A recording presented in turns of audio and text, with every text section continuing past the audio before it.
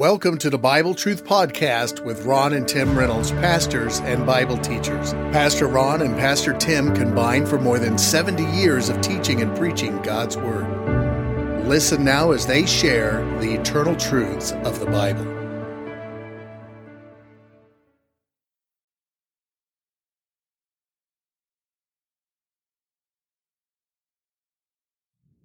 All right, we're looking today at chapter 23 of the book of Proverbs.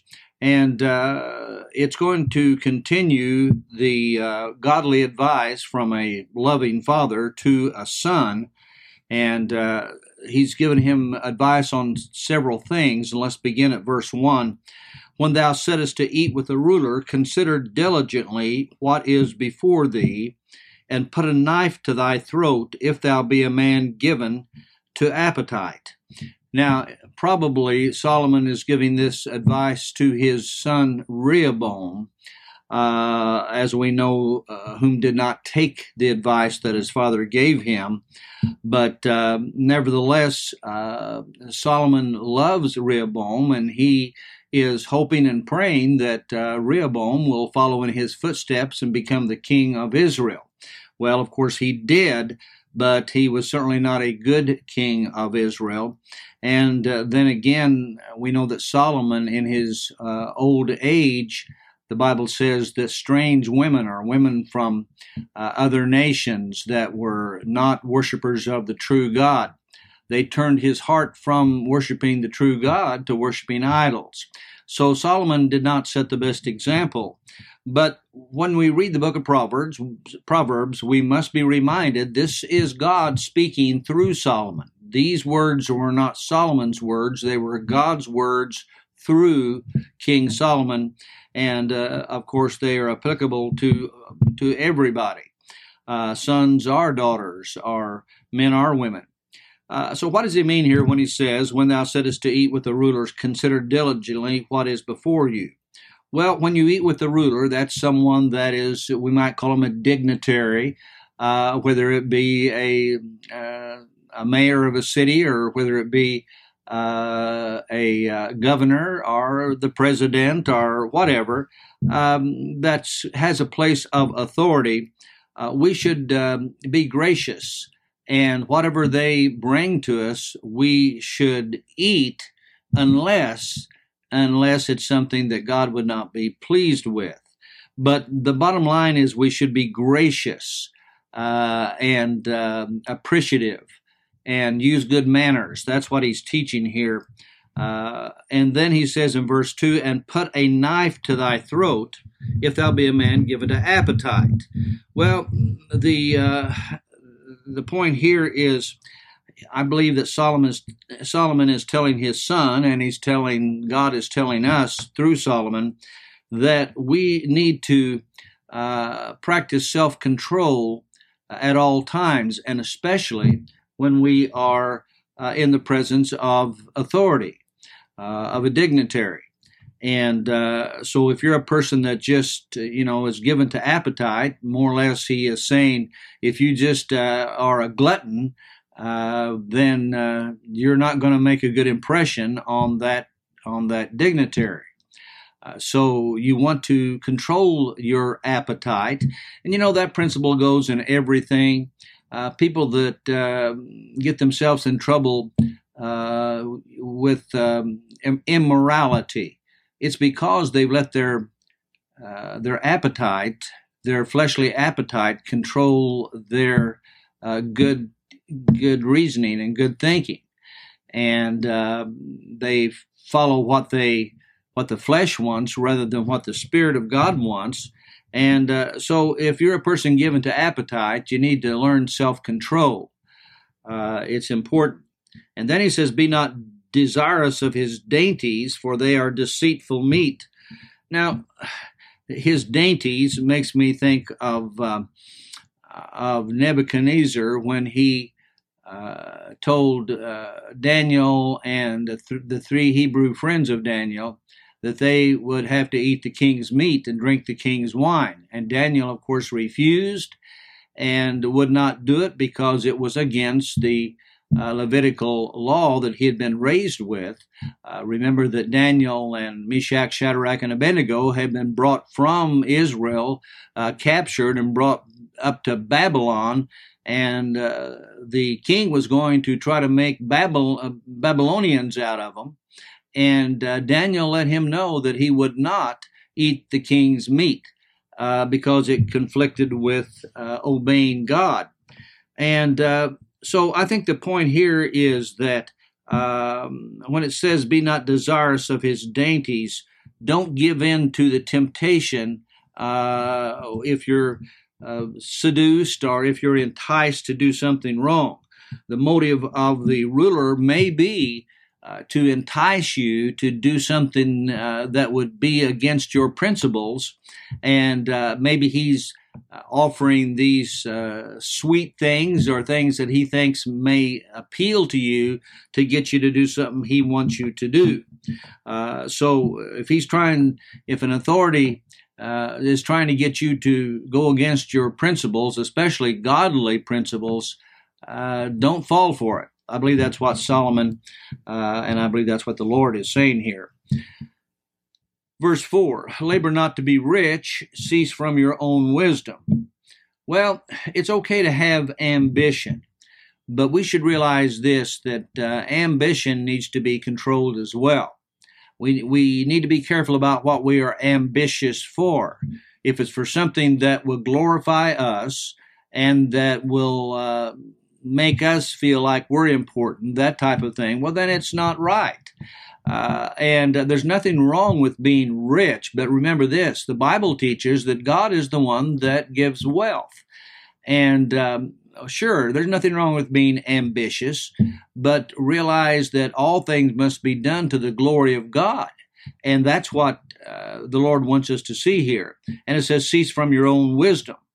Well, you may depend upon your own wisdom to get you what you want. But let me tell you, worldly wisdom, it's foolishness with God in comparison to godly wisdom. And beware of self-conceit, feeling like you are somebody, because even after we're saved, we're only a sinner saved by grace. This idea that we should build people's self-esteem, a child's self-esteem, so they really feel good about themselves, you got to be careful with that, because you are going to condition them to be selfish, self-centered, and self-conceited in their adulthood. I think you got to use good common sense. You should let them know that with Christ they can do all things, because the Bible says that we can do all things through Christ, which strengthens us, not in our own power. And that's what we need to teach our children. Verse 5, wilt thou set thine eyes upon that which is not? For riches certainly make themselves wings. They fly away as an eagle toward heaven. Have you ever noticed how quickly your money is gone? It seems like we need more week at the end of the money, or more money at the end of the week. But get rich quick schemes, being ambitious just to have the biggest house and the biggest car and all these things, that's not glorifying to God. If that's what you want, if it's built upon your ambition and for your glory, no, that's not what God wants for us. So he says, don't set your eyes upon that which is not. In other words, you cannot take it with you. There is a television show now called Strange Inheritance. And the last thing that the lady says that hosts that show is, remember, you cannot take it with you. And that is so true. There's an old saying that what is it? Have no pockets, shrouds have no pockets, which basically means the same thing, that you cannot take anything with you when you die. It's all going to be your body and everything, all your possessions will be right there in the ground. You know, they find in these Egyptian tombs all these things that the Egyptians buried with their pharaohs. They're all right there in those tombs. They've not gone to heaven. Now, we know that To be absent from the body is to be present with the Lord. We know that our spirit and soul goes to heaven the moment we die physically. Our body stays here. And if we're saved, our spirit and soul goes to heaven to be with the Lord. If we're not, it goes to hell. According to Luke chapter 16, the Bible says the rich man died and lifted up his eyes, being in torment, lift up his eyes in hell. And so be ambitious, but be ambitious for the Lord, and the Lord He'll reward you if your ambition is focused on Him and to glorify Him. Verse 6, eat thou not the bread of him that hath an evil eye, neither desire thou his dainty meats. Now, the question is, who is someone that has an evil eye? Well, I'm not sure what an evil eye is. I don't know if it's staring someone down or whatever the case may be, but if a person has an evil eye, they probably have an evil heart, and you'd be wise not to spend a lot of time with them. It says, eat not the bread of him that hath an evil eye, neither desire thou his dainty meats. No matter how much a person that has an ulterior motive in their heart to trap you or something, or entice you to do something that you should not do. That's what this is teaching. And we should not fall for their traps. And so just don't eat bread with them. Just don't eat with someone that has evil in their hearts, and don't desire what they offer you, because it's not what God wants you to have. That's the warning. Verse 4, for as he thinketh in his heart, so is he. Well, that leads us to believe that this guy has an evil eye because he has an evil heart. That's the way he thinks. And it is a truism that what we think from our heart is what we are. If our hearts are right with God, then we will think right. If our hearts are away from God, we're not going to think on godly things. So the Bible says, so is he. Eat, drink, saith he to thee. Eat and drink, but his heart is not with thee. Now, the reason his heart is not with you, if you are before someone that's enticing you to do wrong, is because he has an evil heart. Or it could be she has an evil heart, and they want to, again, entice you to do something that is not right. Without a doubt, they have an ulterior motive, and it's going to be something that'll benefit them, not really benefit you. And so he may say, oh, eat and drink, have a good time. But really there's evil in his heart. The teaching here, of course, is to be careful who you hang around with. And when you're enticed by someone that seems to be almost too good to you, you might beware of a person like that. They probably have an ulterior motive, because mankind, at our hearts, we are selfish. And so there's a warning there. And then he says in verse 8, the morsel which thou hast eaten shalt thou vomit up, and lose thy sweet words. So again, the moral of the story is don't hang out with those people that's going to entice you with goodies or with money or whatever they may entice you with. And it can go for things immoral as well. A woman that might entice you as a husband to leave your wife and go with her, that type of thing. These kind of people are selfish at their hearts, or in their hearts, and it's not for your well-being. And it says, the morsel which thou hast eaten shalt thou vomit up. In other words, you may take one of his dainties, but it's not going to benefit you any. You're like someone that eats something that later makes them sick. So the point is, you're going to be sick if you fall for the enticement of this person with the evil eye and an evil heart. You know, I think Solomon is warning his son because you know how it is. If you're in a position of leadership, many times someone will want to bring you down. and they'll use enticements to do that. The devil, of course, wants to bring you down. So he's probably telling Rehoboam, be careful who you hang out with, because they may really be super good to you, but they may have an ulterior motive. Verse 9, speak not in the ears of a fool, for he will despise the wisdom of thy words. You can tell a fool something, but you can't tell him much. Fools, there's no use wasting time counseling with them and giving them advice, because they'll just, it says, for he will despise the wisdom of thy words. Why? Because he is a fool. They think they already know it all. They cannot be told. They're not teachable. And so don't waste your time with them. You know, people will waste your time, especially if you are a person in a position of leadership. I got to where that I was very careful about my time when I pastored the church, because people, well-meaning people, will come in and take your time when you have other things you must be doing. So I think a pastor or a person in leadership position, if they give someone their time, they need to set a time limit. Look, I've got 10 minutes, or I've got 5 minutes. And what is it that you need? And then at the end of 5 minutes, say, I'm sorry, but thank you for coming in, blah, blah, blah, because you've got to guard your time. Verse 23. Remove not the old landmark, and enter not into the fields of the fatherless. Well, here the Lord is telling us there's a spiritual application here. The spiritual application is there are certain spiritual landmarks.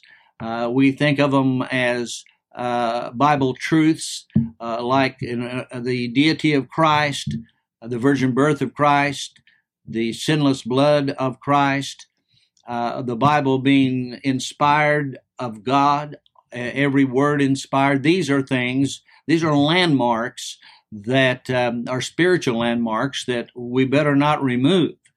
A lot of them have been removed from churches and from Bible colleges and whatever, and it's something that will lead to drifting away from the Word of God. But in a literal sense, they would set landmarks to mark off where their land was, and sometimes people would move those landmarks to get someone else's land, a little bit more land, and so it's actually stealing is what it amounts to. And then he says, enter not into the fields of the fatherless.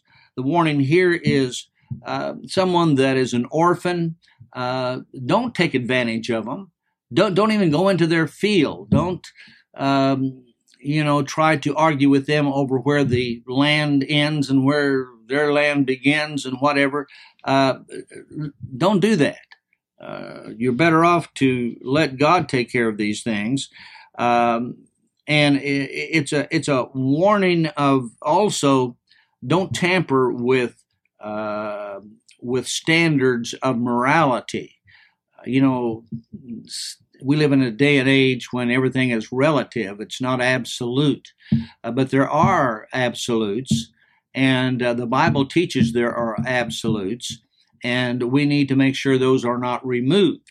If a lot of people had their way, they would remove those things, like they've removed the 10 Commandments from schools. They've removed the Bible from schools. And let me tell you, our society is not better off because of that. But it's a warning that God gives here. Then speaking of these, the fatherless or the orphans, the Bible says in verse 11, for their Redeemer is mighty. He shall plead their cause with thee. What it's saying here is God is watching you, and if you remove the landmarks and you take advantage of those who cannot fight back, that God will take care of those orphans, but God will also take care of you if you try to cheat them. And he shall plead their cause with thee. In other words, you'd be fighting against God if you try to take advantage of people who cannot defend themselves. Verse 12. Apply thine heart unto instruction, and thine ears to the words of knowledge. Well, that's self-explanatory. Just listen to what somebody's telling you. Don't rebel against instruction, but listen to it. Take it to your heart. Apply thy heart, it says, and accept the words of knowledge. You know, a person that is self-centered and thinks they know it all, they're not going to take teaching or instruction, or they'll not gain words of knowledge. They'll not gain knowledge because they will not apply their heart to it, but they want to do it their own way. Verse 13, chapter 23, withhold not correction from a child. Now then, Solomon is giving advice through the Holy Spirit of God to his son, but it's advice for all parents in rearing children. And I understand that there'll be people that will say, well, I don't care what the Bible says, I think that's child abuse. Well, I just know that it works because we worked it. My wife and I raised 4 boys, and we practice what the Bible teaches, and the boys turned out to be good men. And I think the same is true about girls. If you train up a child in the way they should go, we've already talked about that, but then you have to correct your children. We live at a time when, children seem to do whatever they want to, and parents are afraid to correct them. It's as if some parents are afraid of their children, but no, God has put parents in a position to oversee their children and to correct them. And the Bible says withhold, don't hold back correction from a child. They do something wrong, correct it immediately. Don't put off correction. You're making a big mistake, parents, if you put off correction.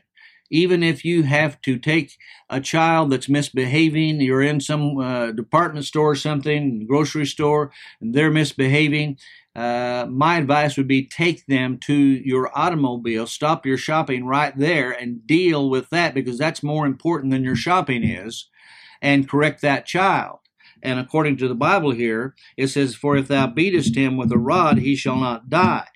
Now, I know that word beatest scares some people to death, but it doesn't mean beating children to the point, where they're going to bleed and all this and that. That's not what it's talking about. It's talking about correcting them with a switch, or I suggest you do not use your hand and use good common sense.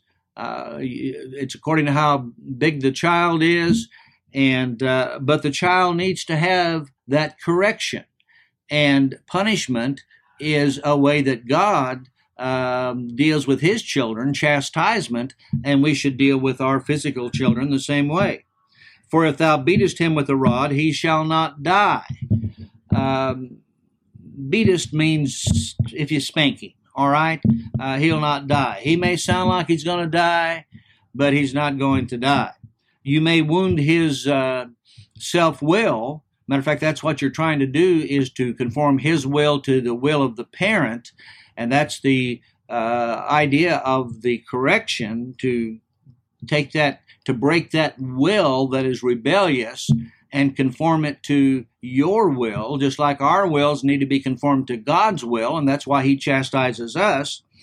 So it simply means that it'll produce in the long term a good teenager and a good adult if children receive correction. Once again, always balance correction with compliments.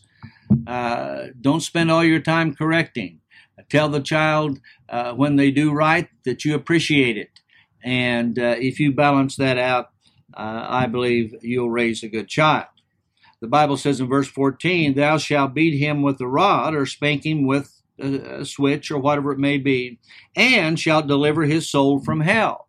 Now, what does that mean? Well, it simply means that when you correct a child and when you inflict punishment, and I believe in corporal punishment, that you will deter that child from doing what they did wrong, from doing it again. You will cause that foolishness that's bound up in the heart of every child to turn to wisdom. And it'll point him on the path away from hell if you correct him. But if you do not correct the child and they grow up, they will have a life that is going to be like hell.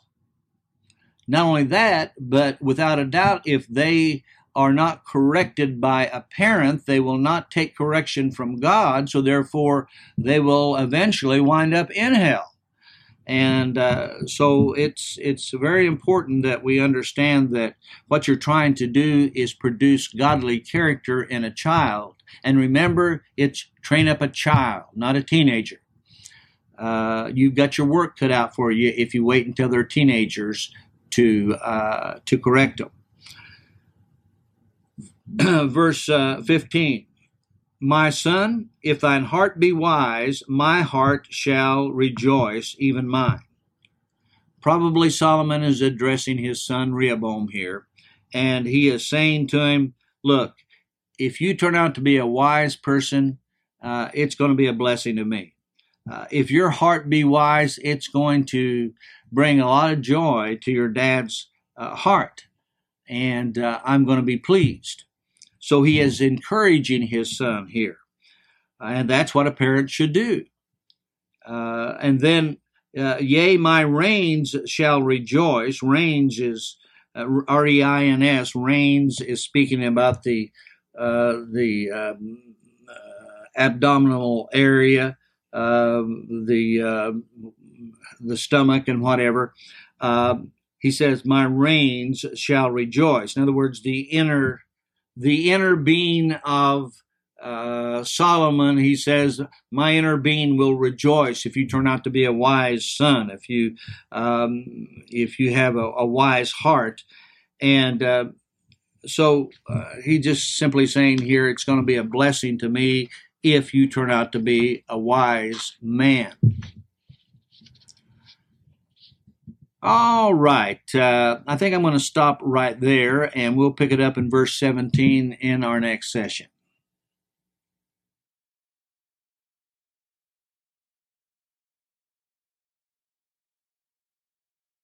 You've been listening to the Bible Truth Podcast with your host pastors, Tim and Ron Reynolds. They can be contacted on the Mount Vernon Baptist Temple Facebook page, or you may send Pastor Tim an email to timrey1@hotmail.com. Or if you prefer, mail correspondence to Bible Truth Podcast, 817 Woodland Drive, Mount Vernon, Illinois, 62864. Again, that's Bible Truth Podcast, 817 Woodland Drive, Mount Vernon, Illinois, 62864. Thank you for listening.